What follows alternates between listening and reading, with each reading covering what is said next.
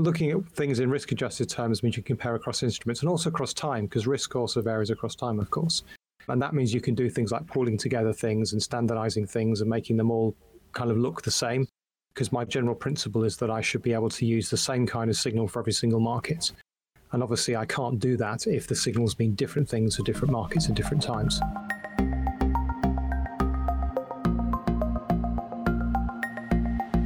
Welcome to the Market Call Show, where we discuss what's happening in the markets and the impact on your investments.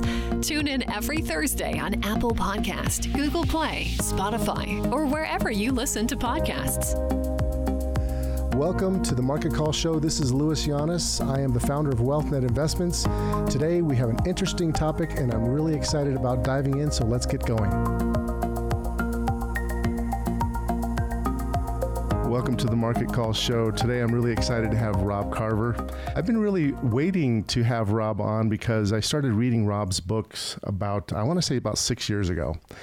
And I thought they were extremely practical and extremely helpful. Even though I'd been in the quant world and in portfolio management world for quite some time, I found his work to be extremely refreshing and not canned like a lot of the things that you see with technical books and things like that. So I really am looking forward to this interview. Rob is an interesting gentleman. He has been an independent systematic futures trader for a while, but before that, he worked for a company called AHL, which is a large systematic hedge fund, and they were part of the Man Group. He was responsible for macro trading and developing fundamental global macro strategy, and he's been involved with derivatives at Barclays.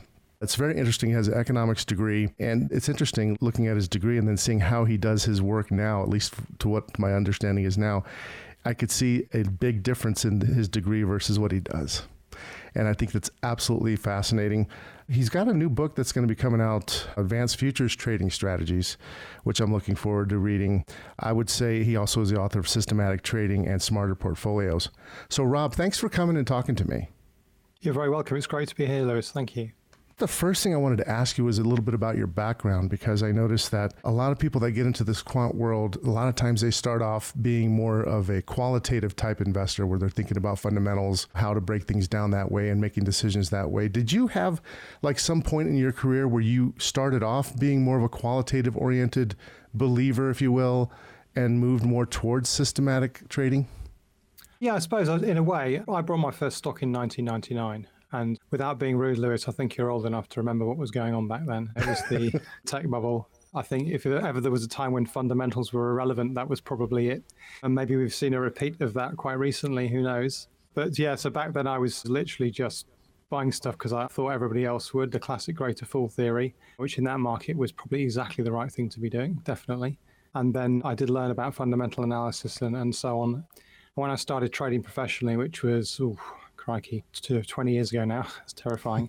I was trading in an investment bank, and although the trading I was doing was quantitative in the sense that we were trading things that you required a fair bit of mathematics to price, in terms of the actual trading process, it was entirely based on, I want to say, non-systematic kind of discretionary calls in a sense. So we were using maths to price the things, but to actually decide whether to buy or sell or hedge and so on and so forth was very much down to gut feeling.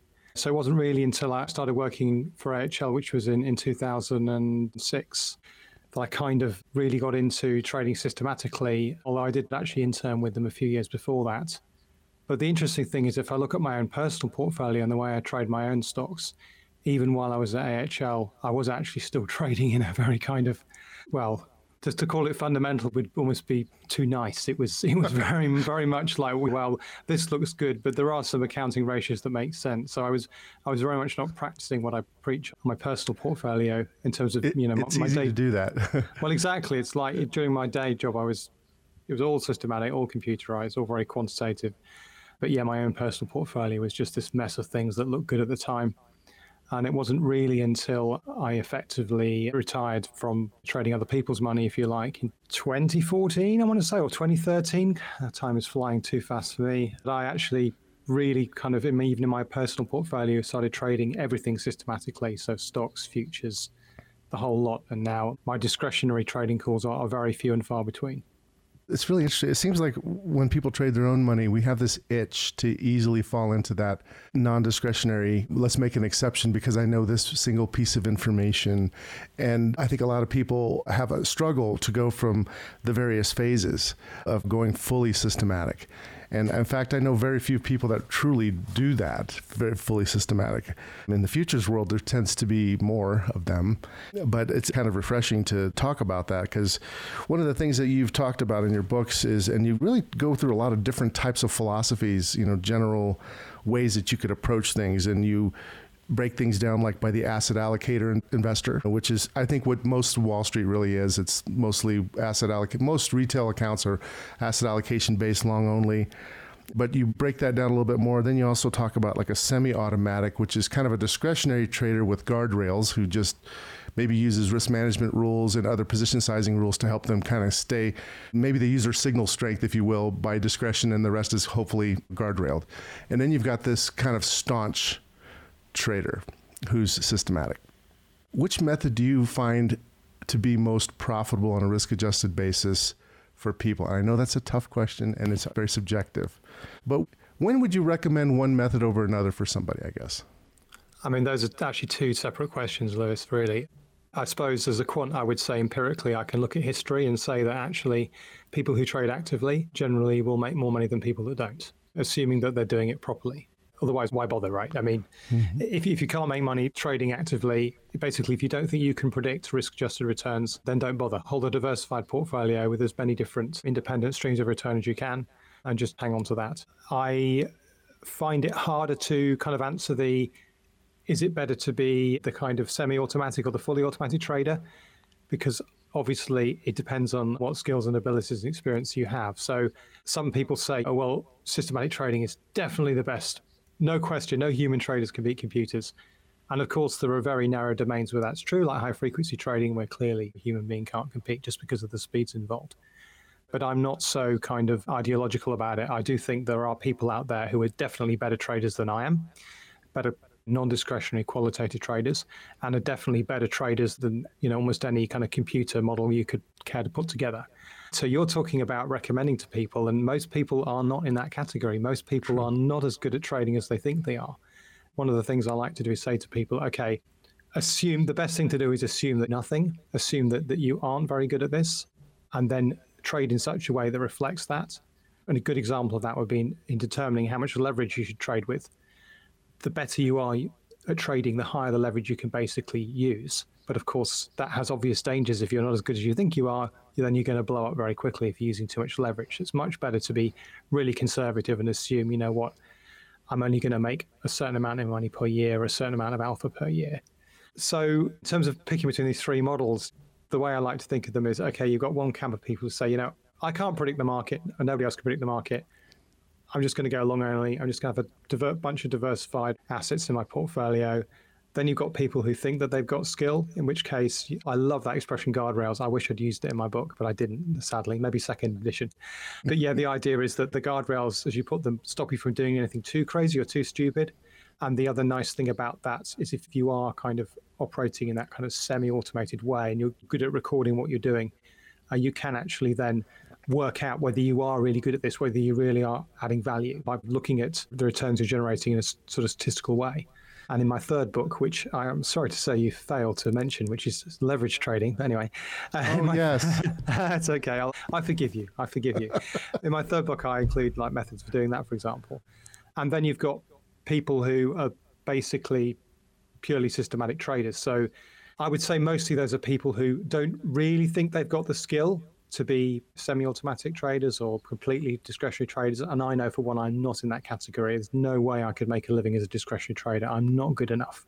And I think actually most people are better off with either okay, let's just assume we can't predict the future and be correlated investors, 60-40, whatever. Or let's assume that, yes, it's possible to improve upon that by doing some trading. But you know what?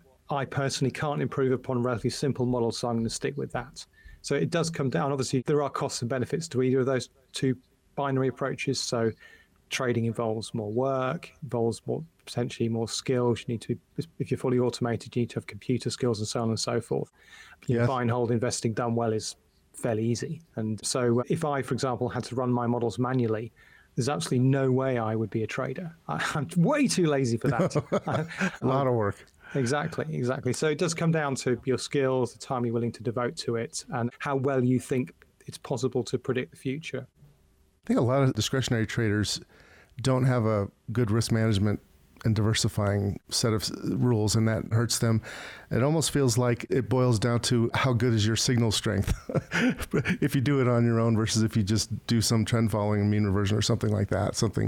One of the things that a lot of people in this business know is that your ability to predict return is a lot less reliable than your ability to estimate risks or volatilities in the future.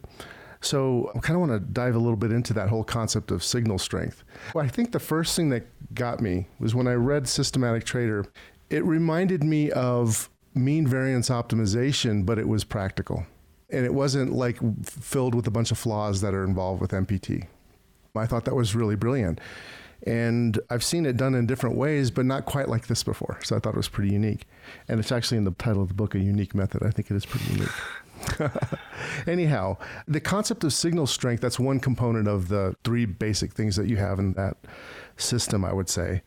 When you think about the fact that you can't really predict very well, and there's a lot of problems, I think, with just how are you going to put together, how are you going to think about your signal strength in your way of trading? When you put together your signal strength model, if you will, how are you going about that? Like, how are you testing that? Let me back up just a little bit. So in the academic world, they typically will say, in equities in particular, they'll say, okay, let's run this factor.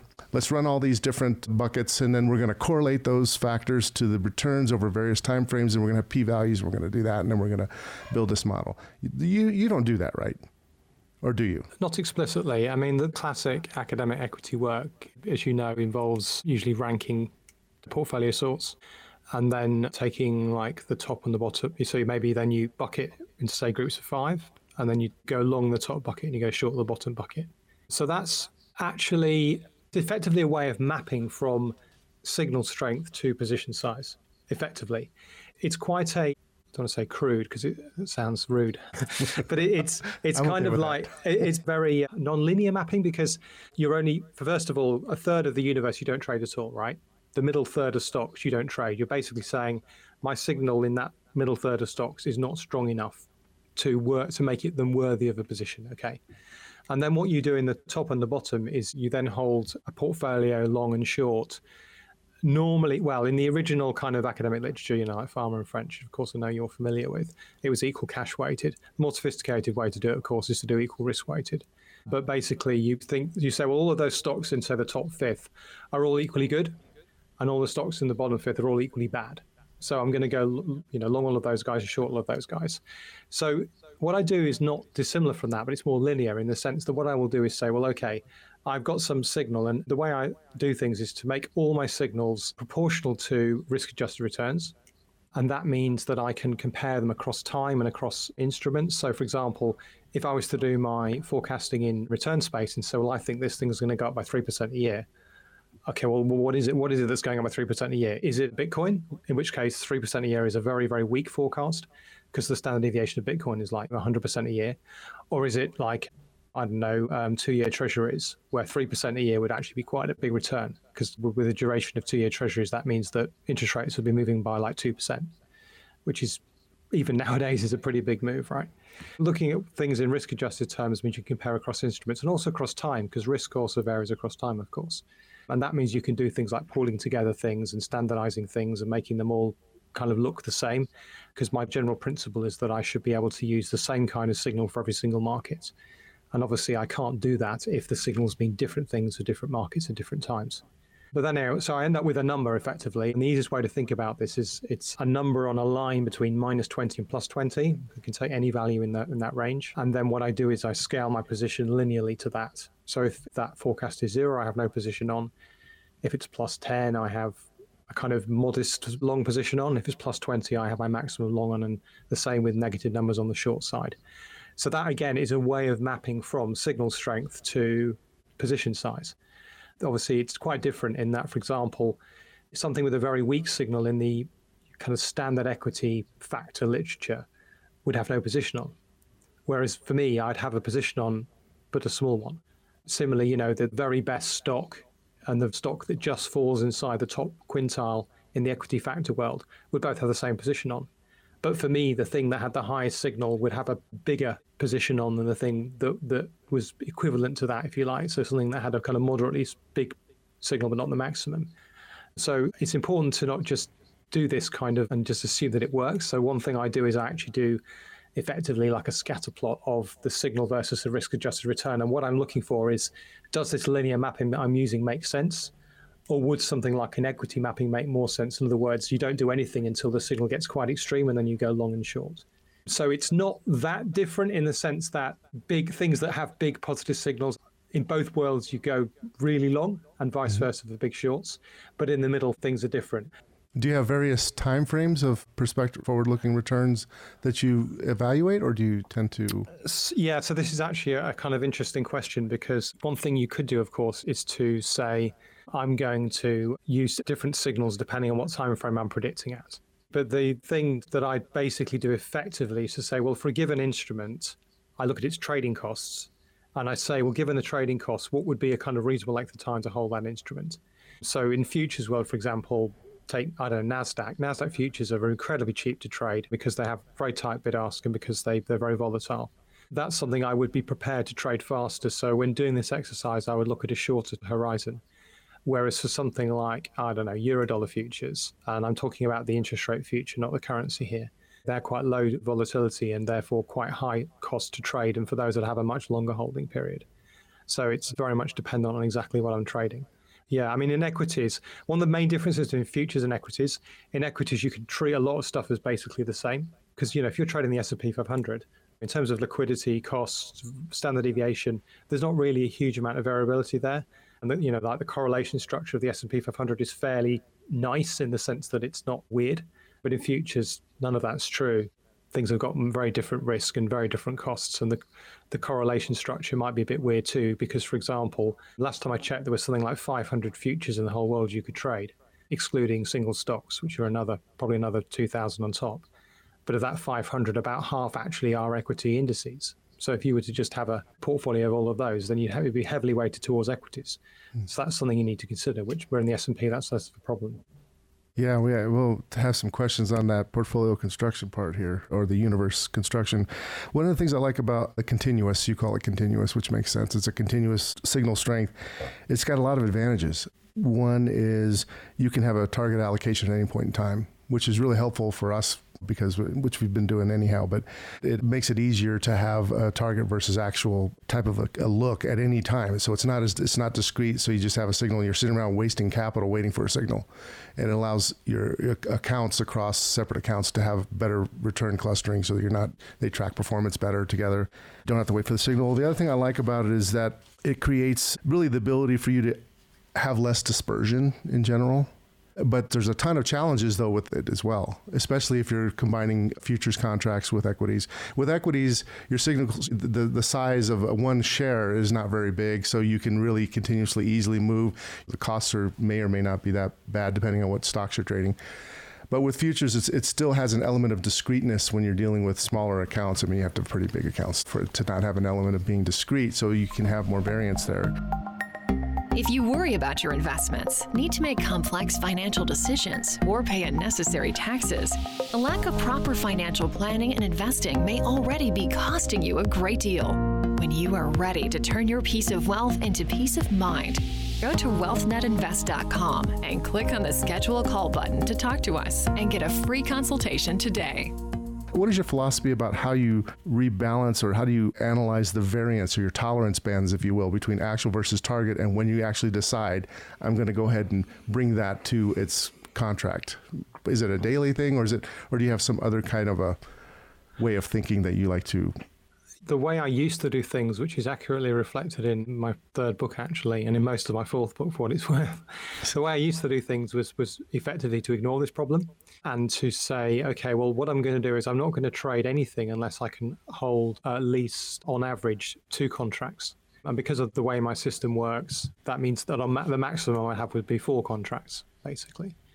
So I wouldn't hold something where I'd only ever get a single contract at maximum signal strength, for example. I'd never hold anything like that. And the reason is exactly what you say, because effectively you're wasting capital. Because, the capital allocator of that instrument, you're not going to be using efficiently most of the time. So that means my actual trading for a lot of instruments, because I don't have I used to have a very large trading account working for a big quant hedge fund. I mean, we're talking about billions of dollars here, hundreds of thousands of contracts. But, my account now is much smaller, sadly. But although it's for a retail account, it's probably above average. But my kind of signal mapping, instead of looking nice and continuous, was effectively like a staircase with effectively like 8 steps going from -4 to +4 contracts, except for things where the ticket size was relatively small. So the way I used to do it was to say, well, given this constraint, what is the best set of instruments and my account that I can hold? So I had a process whereby I selected, let's say there's mentioned the figure of 400 futures earlier. Let's say there's 100, and let's say there's 200 that are liquid enough to trade as a figure. And let's say that with my account size, I could trade 30 of those without running into this minimum capital issue. Well, then I basically had a systematic process where I chose 30 instruments. And then once I chose them, I then trade those 30 instruments as if I did not have a position rounding problem. And then right at the end of my code, there's a line that says round brackets position, close brackets. And then my trades were based on that rounded position. That was the way I used to do stuff until literally like 6, 7, 8 months ago. And this for me is the biggest problem with trading futures as a smaller trader, this issue of account size.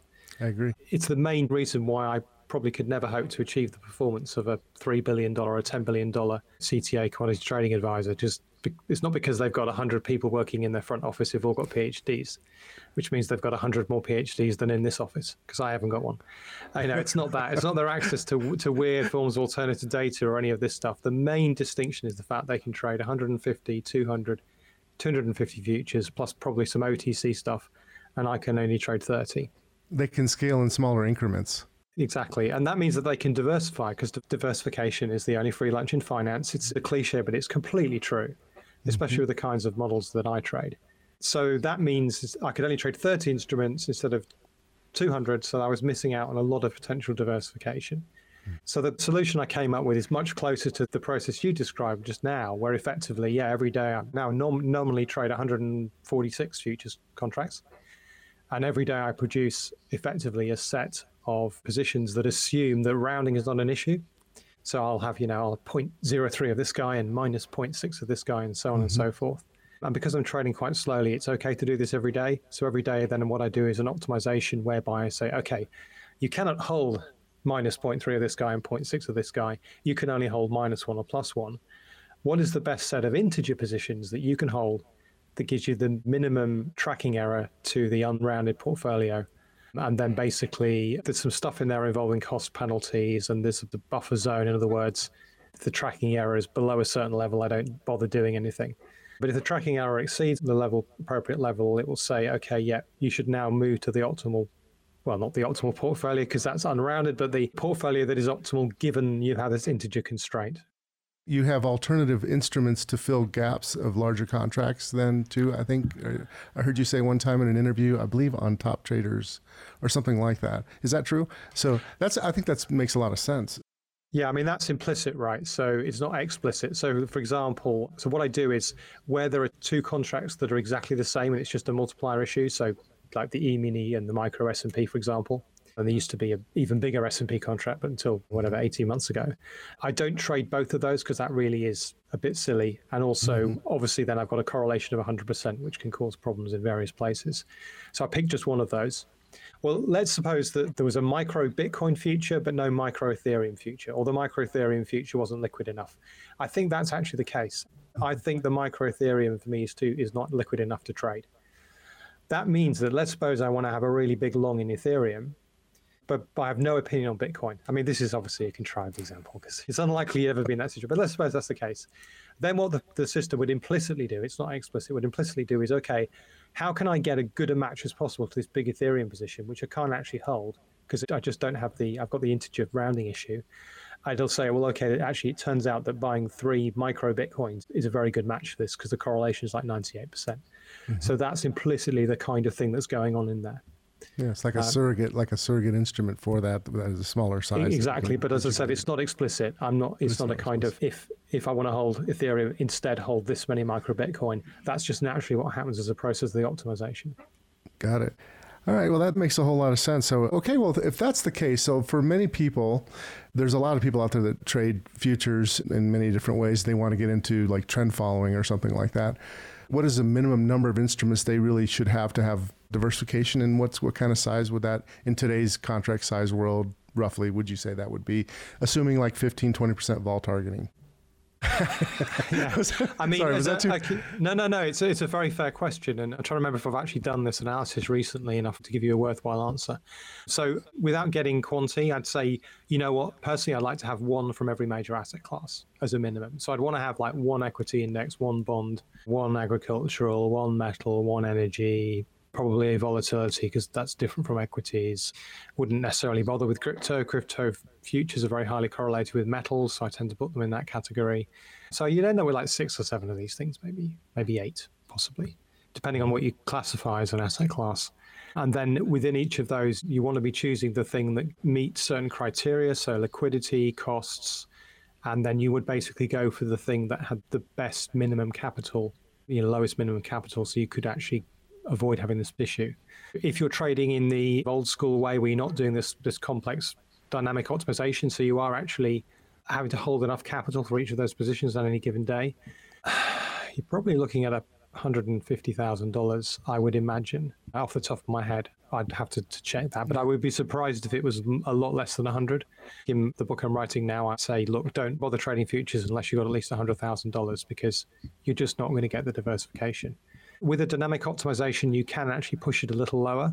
I mean, in theory, you could run the dynamic optimization. You could just run it with $10,000 and see what happens. It would be a bit of a very strange portfolio, because you'd probably be only holding like one contract in one instrument on any given day, and it would be like, obviously, things with very small tick sizes. And the key metric for me is I look at the correlation between the portfolio with rounding and the portfolio without rounding. With my account size, which I can tell you it's public knowledge, is $500,000. The correlation is like 0.998, which as correlations go is pretty high.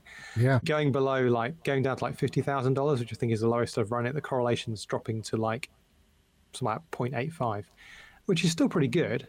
But you know what, at some point, I think you probably have to say, am I better, if I want access to trend following, is this the best way to do it? It depends on your motivations for doing it, right? I mean, if you just want to trade and be interested in it, then yeah, okay, fine. You're $100,000, buy a few futures, go for it. But you're never going to do as well probably as if you took that money and invested it in a trend following fund, even when you think about the costs that will be on top of that, because probably the difference between $100,000 in futures individually and $100,000 in a fund, the extra diversification the fund's got is going to probably outweigh the cost. Probably, who knows, but probably. Yeah. I think that's actually a real practical issue that a lot of investors have, especially now in the 60-40 vulnerable environment, if you will, which we'll get to a little bit more later. But that makes a lot of sense. I think I covered what I wanted to talk about with your signal strength concept, which I think is really helpful as a way to think about things. So I want to move a little bit into volatility scaling. I'm kind of working through your systematic trading at a high level. One of the things that is interesting about forecasting volatility in your sizing is that if you have a shorter time frame, you have more variability in your forecast, which changes things up quite a bit. A longer term is more stable, but maybe not as relevant. How do you think about your time frame or your methodology for forecasting volatility for your scalers? So one kind of open question is whether you should change your volatility forecasting time frame according to your kind of overall forecasting time frame. So in other words, put it this way. Let's say you've got a holding period of 3 days. You're comparing yourself to someone with a holding period of 3 months. Should the two of you be using different periods of time to estimate your volatility? Because you would think that would be the case, right? You'd think that the person who's got a holding period of 3 days would be using a much faster changing and up-to-date estimate of volatility than the other person would be. But surprisingly, the empirical data doesn't support this intuition at all. So what I actually do is say, well, okay, I want to predict volatility N periods ahead, where N is anything from like 1 day to a year. And I want to look back N periods where N is anything from, well, you can't, if you've got daily closing prices, you need mathematically at least 3 of those to estimate a standard deviation, 2 for a mean and a third for standard deviation. So, but let's say you've got from n equals 5 again back to a year. So you're basically looking back a certain amount of time and you're looking at a certain amount of time. Intuitively, you'd expect, well, yeah, for maybe looking ahead 5 days, you'd use the last 5 days and so on and so forth. For really slow predictions of volatility, you'd look back a year. But you don't really see that at all. In fact, there's basically a sweet spot for volatility prediction, which is roughly a month. So if you use roughly the last month of returns, you get an estimate of volatility, which is pretty good no matter what your holding period is going to be, with a couple of caveats. That month is effectively the period used by like Riskmetrics, for example. So although they use an exponential weighted estimate, so you have to think about the half-life rather than the look back, but it's equivalent to about a month look back. So it's a pretty standard finding. Caveats are that I would say if you are trading at a really short time frame, then you probably want to be using more frequent data. So you want to be using hourly data, and there's a class of academic models around predicting volatility and blending estimates from shorter timeframes and longer timeframes from hourly and daily data that's out there. And they show you can do a little bit better with if you use like a couple of days of hourly data on top of your daily data. That's not much value for me, but for someone who's trading much quicker than me, they could get a small improvement there. And the other thing that happens when you move out to really slow time frames is so volatility is an interesting process because it's basically sort of stationary in the short term and mean reverting in the long term. The best predictor of tomorrow's volatility is the volatility of the last month. But what you also tend to find is that if volatility is really low, then it's likely to rise. And if volatility is really high, it's likely to fall. And obviously... That was going to be my next question. Exactly, so, yeah. Do you have some constraints that you put on it? And how do you think about that part of the equation? Yeah, so again, this is somewhere where I've changed my methodology. So my original methodology was exactly that, a constraint. So what I was trying to do, because I'm volatility scaling, what does that mean in practice? It means the lower my estimate of volatility, the bigger my positions will be, the more leverage I have. And that's great, except that, volatility has a nasty habit of when it's really low, it's suddenly going very high. And this is one of the reasons why a lot of people criticize this idea of volatility targeting. They say, well, you're basically taking on more and more risk at a time when it's obvious that the market's going to go crazy because volatility is really low. And that's wrong in the short term, because if volatility is really low, actually it's likely to stay low in the short term. But it's right in the long term or the medium term, because if volatility is really low now, then in 6 months it's likely to be higher. So I did used to use constraints. So what I do would be something like, well, let's look at the distribution of volatility over the last 10 years. 10 years isn't important. It just needs to span at least one economic cycle. Because obviously if you're using 1 year, then it's kind of pointless, because if volatility is low, you're just going to be saying, well, volatility is pretty typical now for the last 12 months. Well, yeah. And then I would say, well, if volatility is below, I can't remember the exact figure I used, but let's say volatility was below like the 5th percentile of that distribution, then I would put a barrier there. So I wouldn't reduce my volatility estimate any lower than that. And I wouldn't therefore be scaling up an awful lot in a period of very low volatility. Mm-hmm. So for kind of intuition, if the VIX was below 10, I would be kind of ignoring the fact the VIX had gone below 10 and assume the VIX was still 10. I don't actually use the VIX, but that's a nice way of thinking about it. That's what I used to do. What I do now is I still kind of do that as well, but in a much more extreme way. But the main way I deal with this problem is to estimate a really slow estimate of volatility. Again, looking back about 10 years.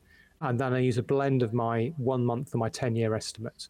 And the weighting between those two doesn't have to be exactly right, but I use 70-30. So 70% of my vol estimate is based on what it is now or over the last month, and 30% is based on the 10-year average. And what that will tend to do, obviously, is basically pull my volatility estimate towards the mean. So if vol's really low, I'll never go that low. If vol's really high, I'll never go that high. The other thing it will do is actually reduce the speed at which my volatility estimate changes, which reduces trading costs, which is always a good thing. Yeah. The volatility scaling part is just as important as the signal strength mathematically. I mean, it's like if your volatility estimate is different, depending on how fast it moves, it's affecting the position size just as much. And as you already said, though, volatility is much more predictable than returns or risk-adjusted returns. Yes, exactly. It's also more predictable. stable. And it's more predictable than correlation as well. So correlation is a nightmare. Okay, that really helps. I mean, there's all these sophisticated ways of thinking about estimating volatility, and I was just curious what your thinking was on that. Well, I had such a great time talking to Rob. I really wanted to split this interview up into 2 episodes. So stay tuned to the Market Call and listen in on the next episode to hear the rest of my conversation with Rob Carver. Thank you. For the latest episode of The Market Call Show, make sure to like, subscribe, and follow us on Facebook, Twitter, and YouTube. Go to marketcallshow.com for all our past episodes and sign up to get alerts for new episodes. If you enjoyed the content of this episode, please leave us a 5-star review and comments. The information in this podcast is informational and general in nature and does not take into consideration the listener's personal circumstances. Therefore, it is not intended to be a substitute for specific, individualized financial, legal, or tax advice. To determine which strategies or investments may be suitable for you, consult the appropriate qualified professional prior to making a final decision. WealthNet Investments is a registered investment advisor. Advisory services are only offered to clients or prospective clients where WealthNet Investments and its representatives are properly licensed or exempt from licensure.